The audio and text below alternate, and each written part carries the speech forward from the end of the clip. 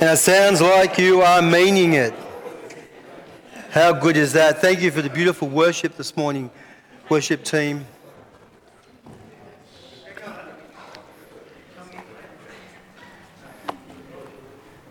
Hallelujah.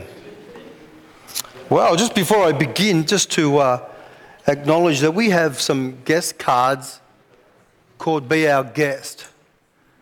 And this is an opportunity just for you to take a few and be prayerful and mindful even at this time and to say, hey, look, there's someone that the Lord is laying on your heart to just hand that out and say, hey, would you be my guest? I'd love you to come and join us for the Christmas Eve service or any other service that you're thinking of.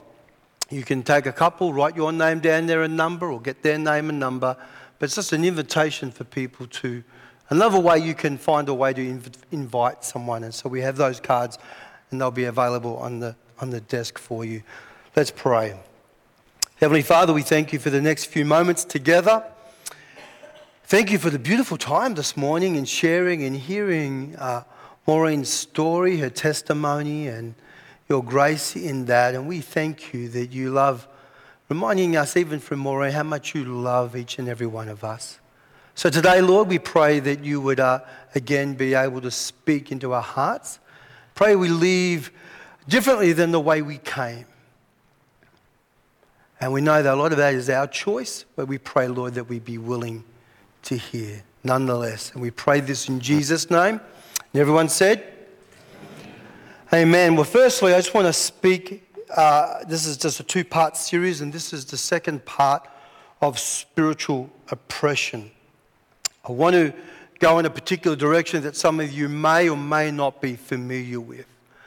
And so I just want you to take it home, have a think about it, pray about it, and get a sense of what God may be wanting to say to you.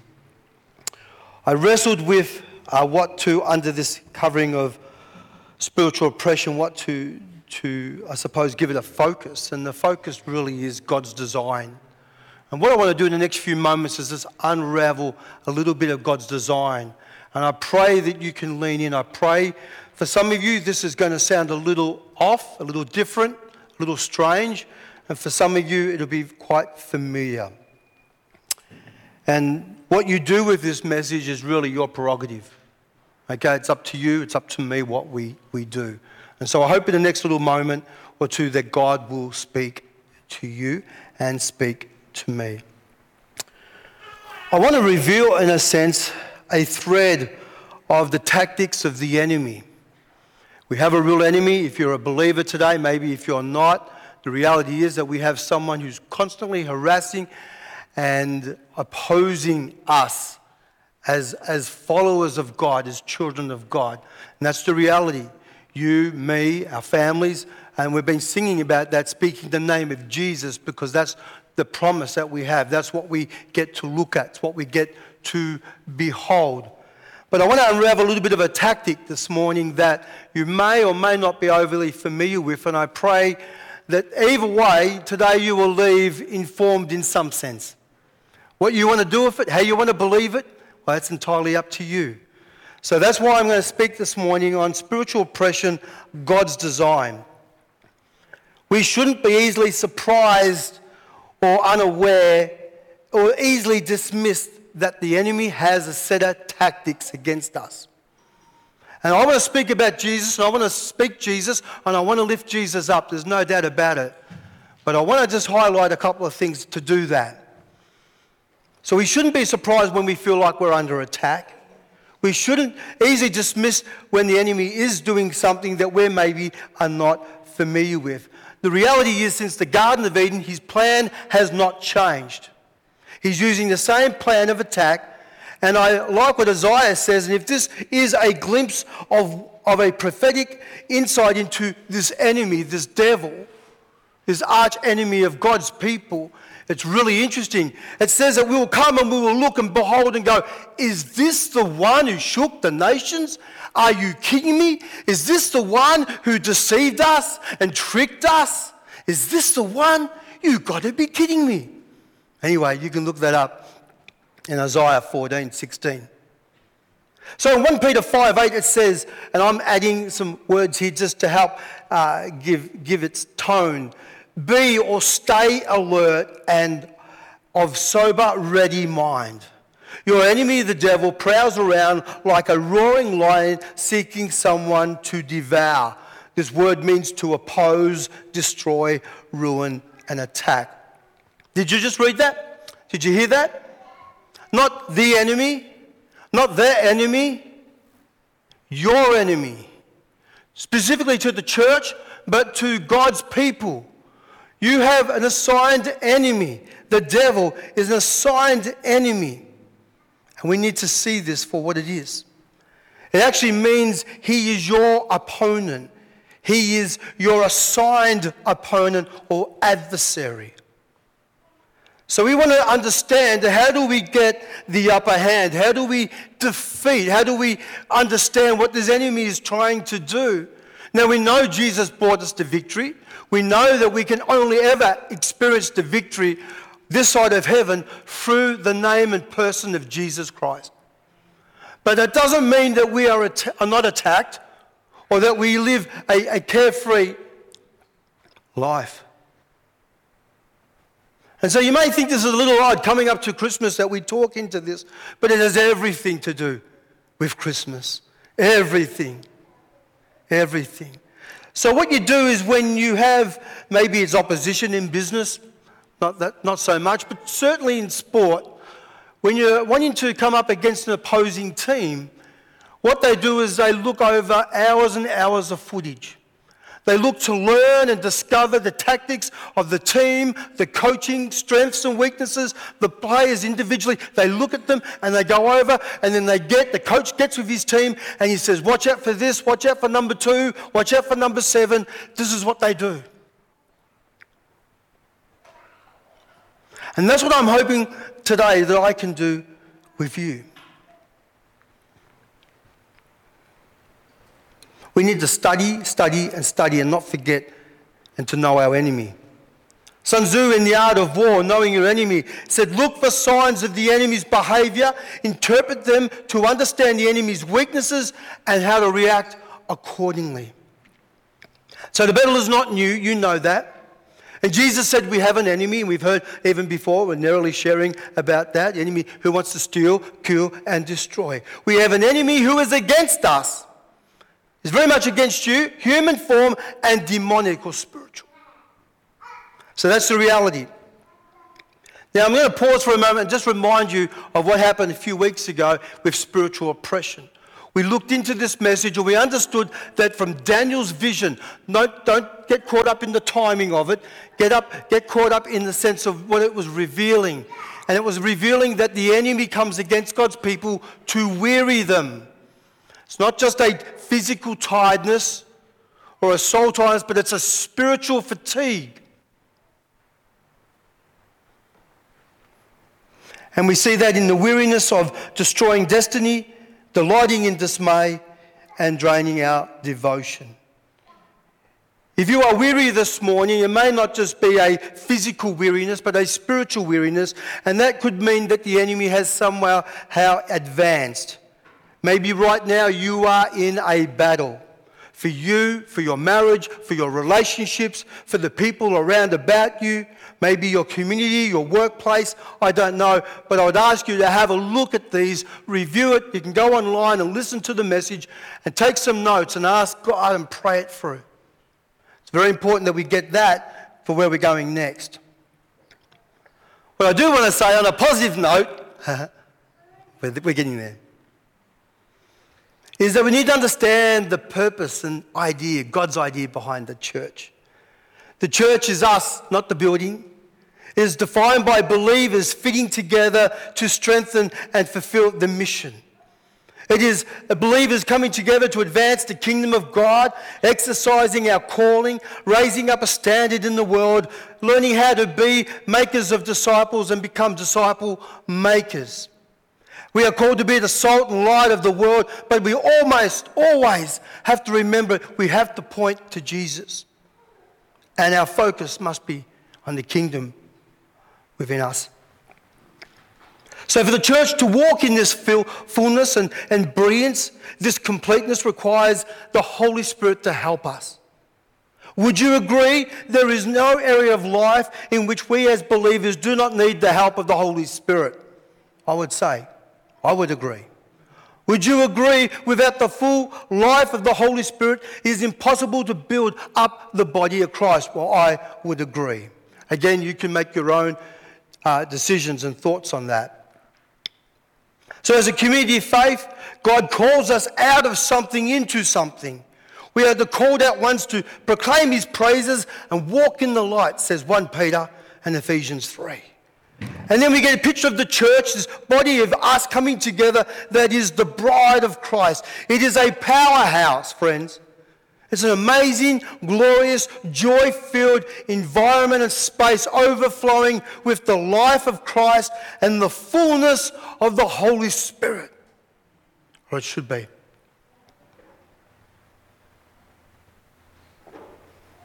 It is a place of invitation, encounter, awakening, humility, wholeness, renewal, and transformation. The church is a spiritual house, Peter reminds us of this, that carries a spiritual identity, one such purpose of being together.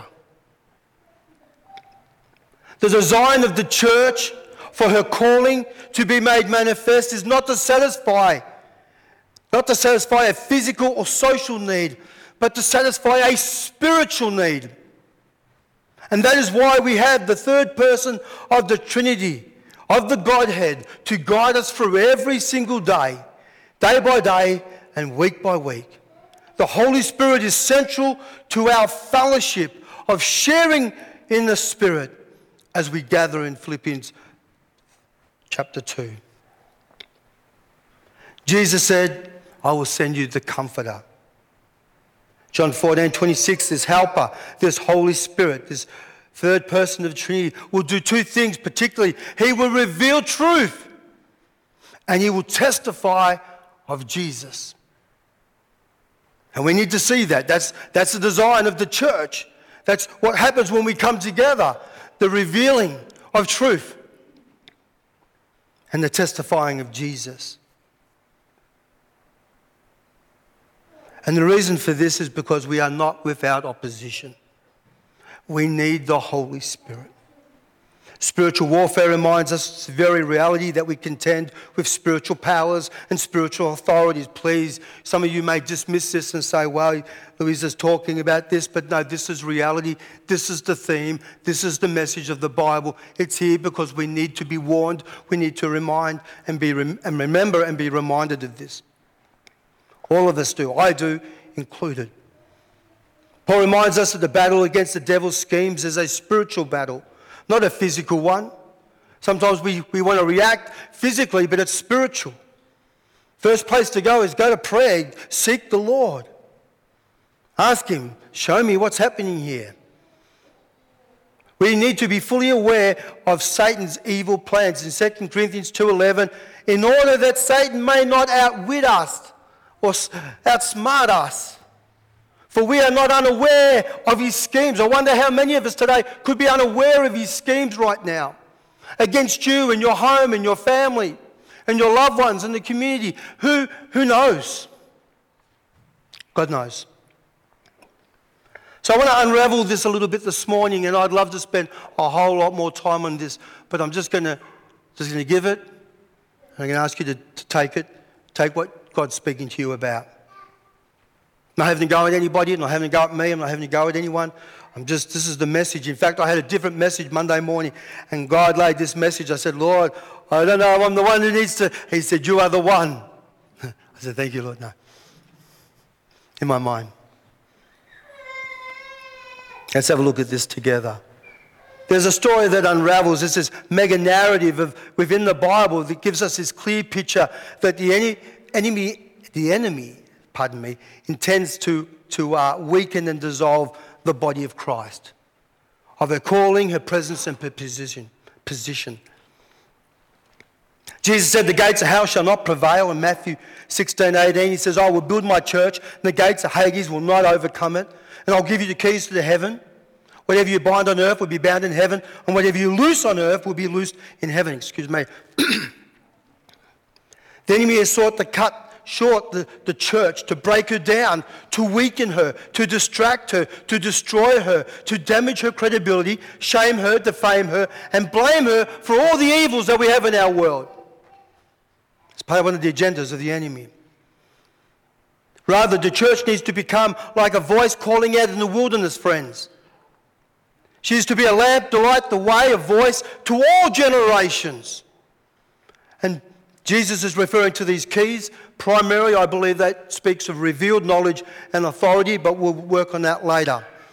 So notice with me a couple of thoughts right here. Number one, the enemy attacks the word of God with doubt.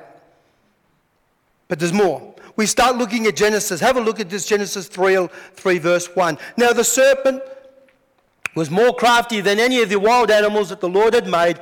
He said to the woman, did God really say?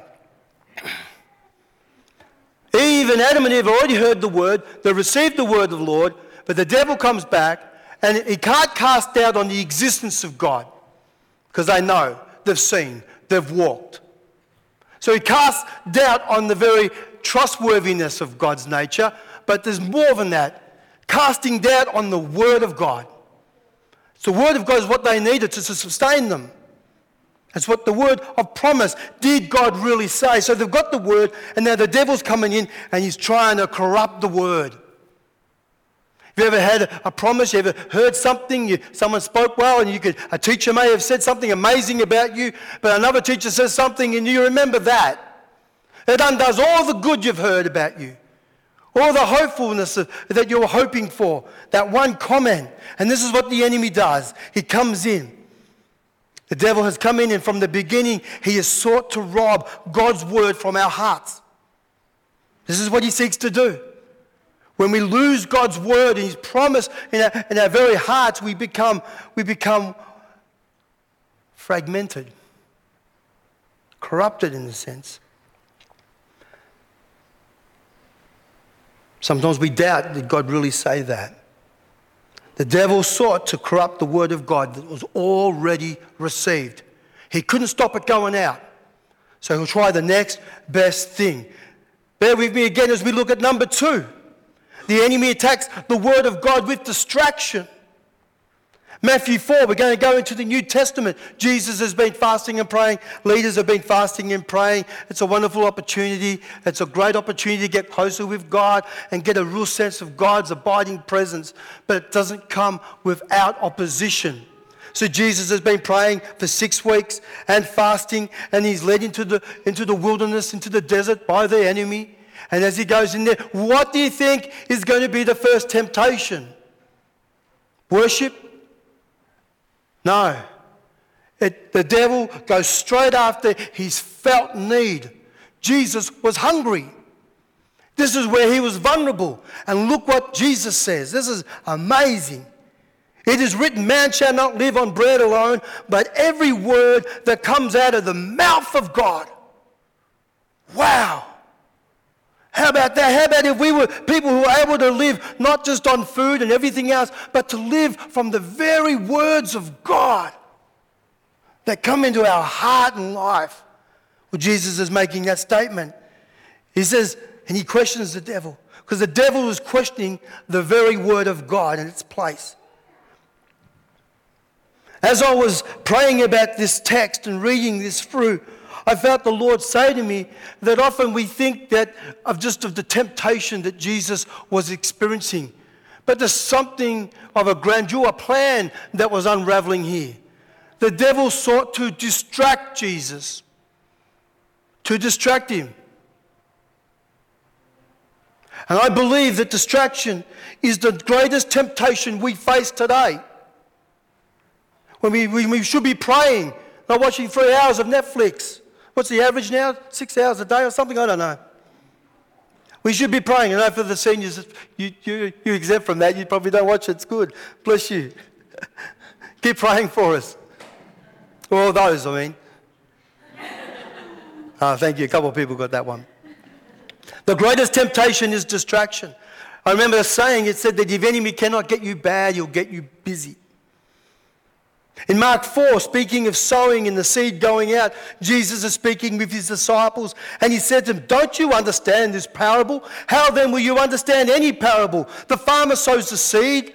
Some people are like the seed along the path where the word is sown. See? Corrupt, doubt, distraction, intimidation. Where the word is sown, and as soon as they hear it, Satan comes and he takes the word that is sown in them. Friends, God has an amazing vision for the church to be an expression of magnificence here on earth, representing heaven. A place of fullness of life and mission and purpose and vision and the Great Commission. Christ has given us these promises. So the enemy's plan will still look to corrupt and distract and destroy. Oh, it is a little bit of that at times. The word of God that we have received. But then there's one more story. There's one more story. Queen Jezebel. Ahab was king of Israel. And this is an interesting place to go because the mega narrative is just amazing when you read Genesis to Revelation. You just get how the devil is so relentless, just does not give up. When you're weary and tired, the devil just keeps going and going. It's one more hit. It's one more hit. You watch boxing. I don't like boxing, but I don't like it. I like martial arts and all those sorts of things, but I don't like boxing. I don't know why. But I tell you what, you watch how they just wait for that one more. It's that one. And sometimes it's not the big one. It's just the one more in the same place, and boom, they're down for the count. Enemy just keeps going, just keeps hitting the same sore spot. In the Old Testament, we learn of this key strategy from the enemy, how the devil used this queen to derail God's people. It's terrible, it's horrific. So much evil was introduced with God's people. She ushered in a widespread worship of Baal, and she spread fear amongst God's people. It can happen. COVID could do that. Other things could do that. The devil will just use anything just to control and to spread fear and derail God's people. Now, Obadiah is one who's connected to the house, and he informs Elijah and he says, mate, she's killing all the prophets. But I've got 100. I've got 50 in this cave and 50 in this cave. Elijah's furious. He's like, right, this is it. Showdown day. This is it. Call him. He meets with Ahab, the king, and says, get all your prophets, get everyone together, and I'm going to meet you down the hill, and we're going to have a showdown. This is going to be on for young and old. So this is what happens. So he gets this, and they build a pit around it as well, and there's a showdown, and these prophets of Baal are cutting themselves and mutilating themselves all day. All day. Elijah's watching this. He's watching them just go for cutting and dancing and singing and chanting and cutting and blood everywhere. It was horrible. Nothing happened. Their God didn't answer. Nothing. Okay, time's up. Now my turn. Prepare the altar. Put the meat on. Put the water. Drench it 3 times. Make sure this is definitely wet. Dig it, ditch. Fill it up. Worship God, thank you, God, you are the only holy, true to God. Boom, boom, all gone, licked up all the water, everything. Oh, wow, your God must be real. Wow. You think that would be it. You think that would be the end of the story, but no. I say little because you'd have to study, we haven't got time to study King Ahab. Not a great representation of manhood, but anyway, he goes home and hops in bed with wifey. He says, how's your day? So, it's not been a good day. What happened? Your prophets got killed. Sorry? Your prophets got killed. She says, what? She sits up in bed. She wasn't, you wouldn't want to mess with Jezebel. Okay, Ahab didn't. Okay, she sits up and she said, right, messenger, come here, quick. You send this word to Elijah, that prophet Elijah.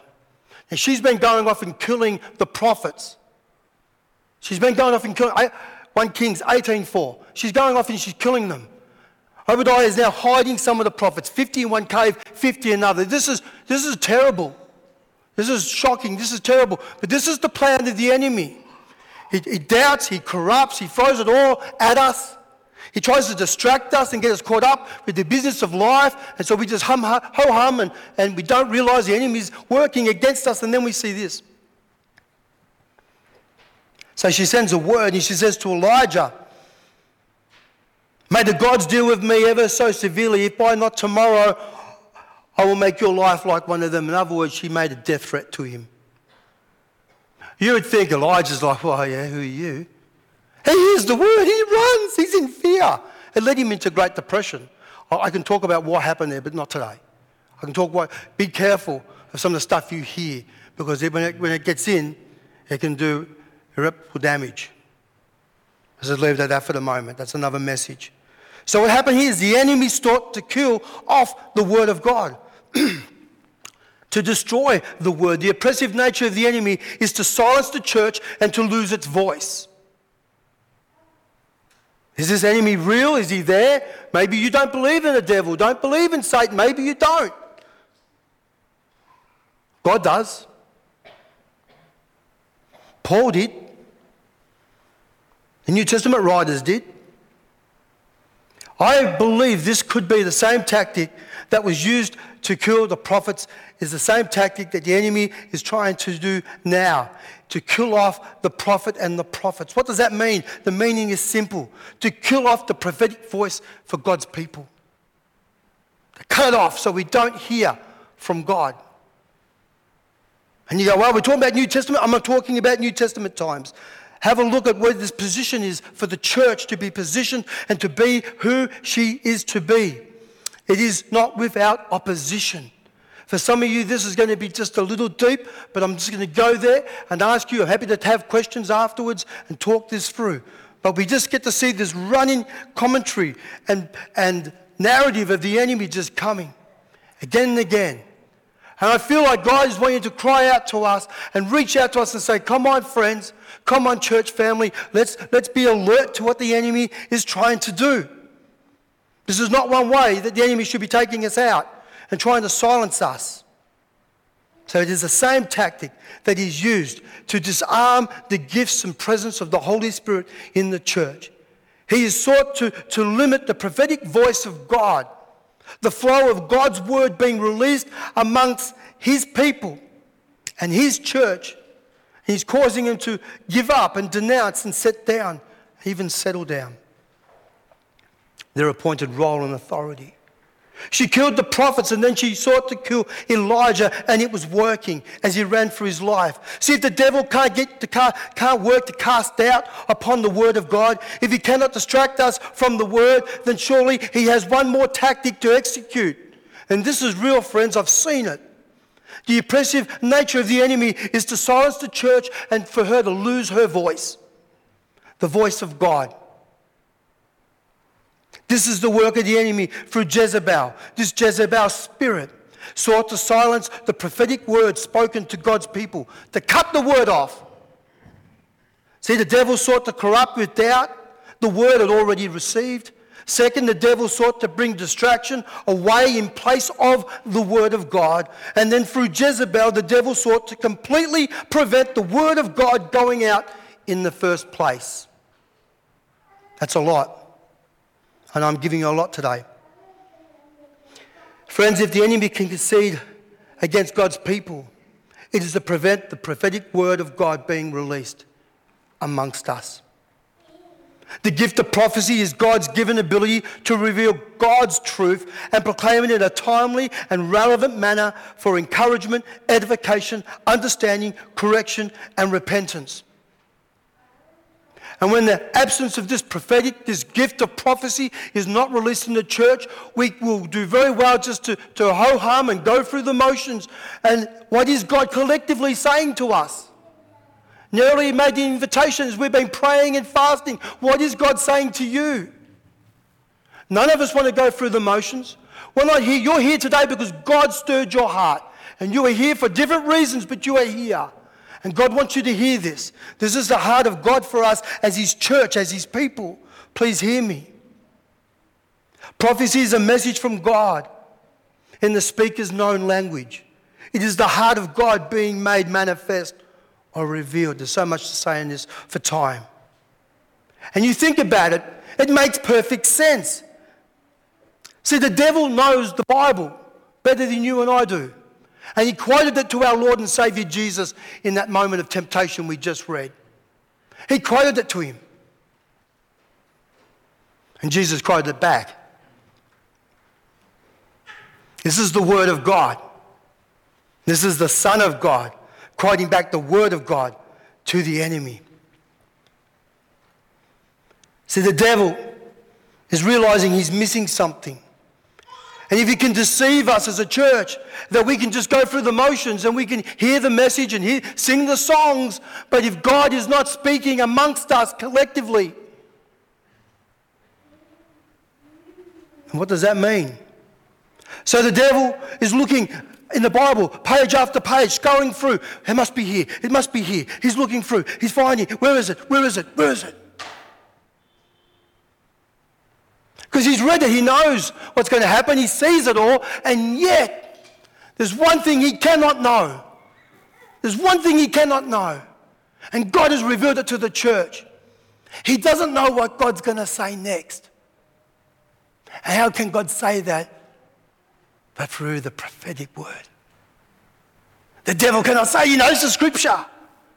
But how can he counteract that? So it blows him away. He's like, we get together, and if we just don't receive that gift released within the body, we don't hear that word of encouragement from God that stimulates growth and wholeness and wellness, that sets churches free, sets families free, sets individuals free. The devil doesn't want you knowing that. So we don't believe in it. Others maybe believe in it, others don't. Hear my heart this morning. I've got to get this out. I've got to get this. This is a word where I really feel so burdened about, so nervous about, trembling, fear and trembling all week. Lord, no, another word. I've got a great word over here. But God said I've got to deliver this. I've got to deliver it. And I want to be faithful in that for you and for me. It makes perfect sense. The devil's in a tailspin. When God speaks the release of the prophetic word in the congregation, the devil's in a tailspin. I didn't know that. I didn't see that coming. Of course not. God doesn't confer with you. The devil, i.e. This is not man's words. This is not preparation and planning something to speak. It's more than preaching. It's a freshly divine revealed word of God, spoken and released by the Holy Spirit in the third person of the Trinity, being released through his people. The devil took some time to understand this, and we'll see this at Christmas. We'll see this in a couple of weeks, Christmas Eve. Wow, this is just you want to see what's happening here. I want to speak about love, joy, peace, and patience and all those beautiful things. Oh, I so do. But you know that. But I want to remind you of what's happening right now in our world, what's happening against the churches, what's happening against the church. The devil took some time to work this prophetic gift out.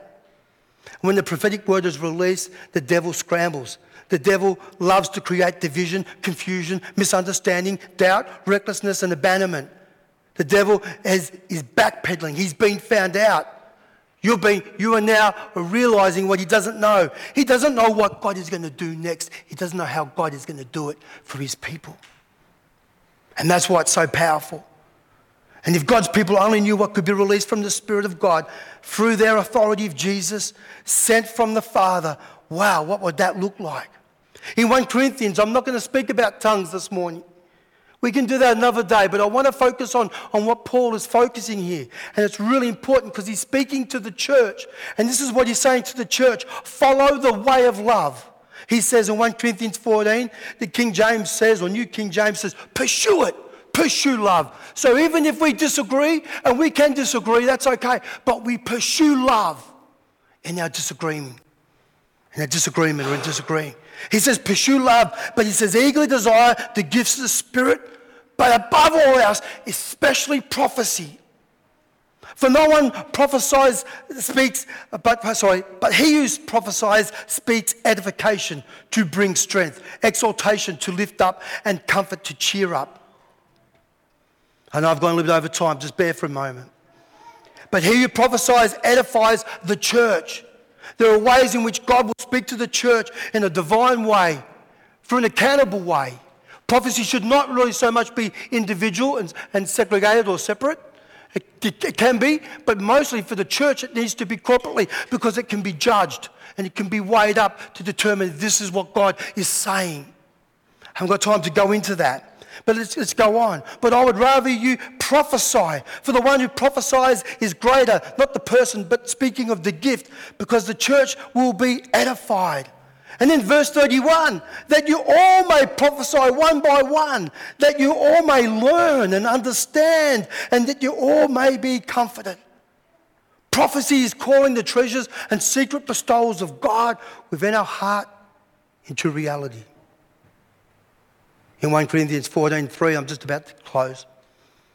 But on the other hand, it says in the Amplified, the one who prophesies speaks to people for edification. How blessed would we be to hear the word of God edify us? Not just with a sermon, but with a word of God, as Jesus said, from the mouth of God. And to speak the words of encouragement, to uphold and advise concerning the matters of God, and to speak words of consolation and to compassionately comfort them. See, prophecy is said, Dr. Bill Hannum says this, prophecy is important in the life of the church because prophecy is the most edifying gift for the congregation. Prophecy is a supernatural speech in a known language. It speaks about bubbling and bringing forth something from God, not from man, but from God. Man is involved because he is a vessel, or woman is a vessel. Charles Widdowson said, prophecy is simply God speaking through you. The Holy Spirit has given us all spiritual gifts. We have divine abilities given to every Christian, and by the grace of God, through the Holy Spirit, to be used to serve and strengthen one another and glorify God. That's what it's for. And we must stay spiritually alert. We must be aware of the influences of the enemy that come to take and to spoil. And the enemy has revealed his tactic, the greatest tactic, to destroy this, to shut down the voice of God. I could say so much more. In Jeremiah 1:12 it says God is watching over his word. I believe that when the church becomes confident in the release of these gifts in God's word, then there's a strong release of God that we get to experience his blessing beyond any measure. I close with a sense of Paul's final thoughts and instructions to the believers in 1 Thessalonians. He says, rejoice always, pray continually, give thanks in all circumstances, for this is the will of God for you in Christ Jesus. Then he says, do not quench. This speaks of a prolonged form of suppression of the Spirit. Do not treat prophecies with contempt, but test them all. Hold on to what is good. What a final warning for an end-time church to heed. Because God's prophetic word will bring new release and new strength for us as believers. I've seen people set free in congregations. I've seen marriages and families being restored from this word. I've seen the congregation where it's been great conflict or division just healed in an instant. It's crazy. It's amazing. See, when the release of God's word in prophecy in our meetings, then there's a release of supernatural oppression. Demonic strongholds are loosed. The enemy is put on notice and lives are set free. Healing flows. Grace increases. Mercy secures. Love manifests and unity triumphs. The enemy is relentless at stifling the release of the prophetic word. Can I ask the band to come forward, please? I'm going to ask you to pray with me. Because if the enemy cannot corrupt and distort, if the enemy cannot corrupt or derail or cause distraction, then the enemy will finally try to cut off and nullify and destroy God's word. And I know as this family, as I'm part of this family, as we are part of this family, there's nothing more significant and beautiful and amazing to hear the release of that gift, blessing the congregation. Did you read what it says, what happens? God's blessing flows through you to others for edification. Look what that means, to strengthen up. Exhortation, to lift you up. This is God's heart. And to comfort, it means to cheer you up. That's what happens when we come into his presence. In Amos 3:8 it says, the Lord has spoken. Who can but prophesy? Or in the New English translation, the sovereign Lord has spoken. Who can refuse to prophesy? So I'm going to ask you, this is my prayer. If you close your eyes, please. Everyone listening to my voice, I'm going to pray. But I'm going to give you some instruction. Begin to ask the Holy Spirit to speak to you afresh. Ask for the gifts of the Holy Spirit to be released upon you.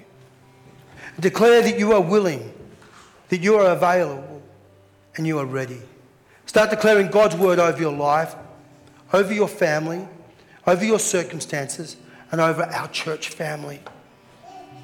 Prepare yourself to hear from God with the expectation to bring forth a word that is carried not by man but by the Holy Spirit. A word that brings release and life and healing. And ask God to expect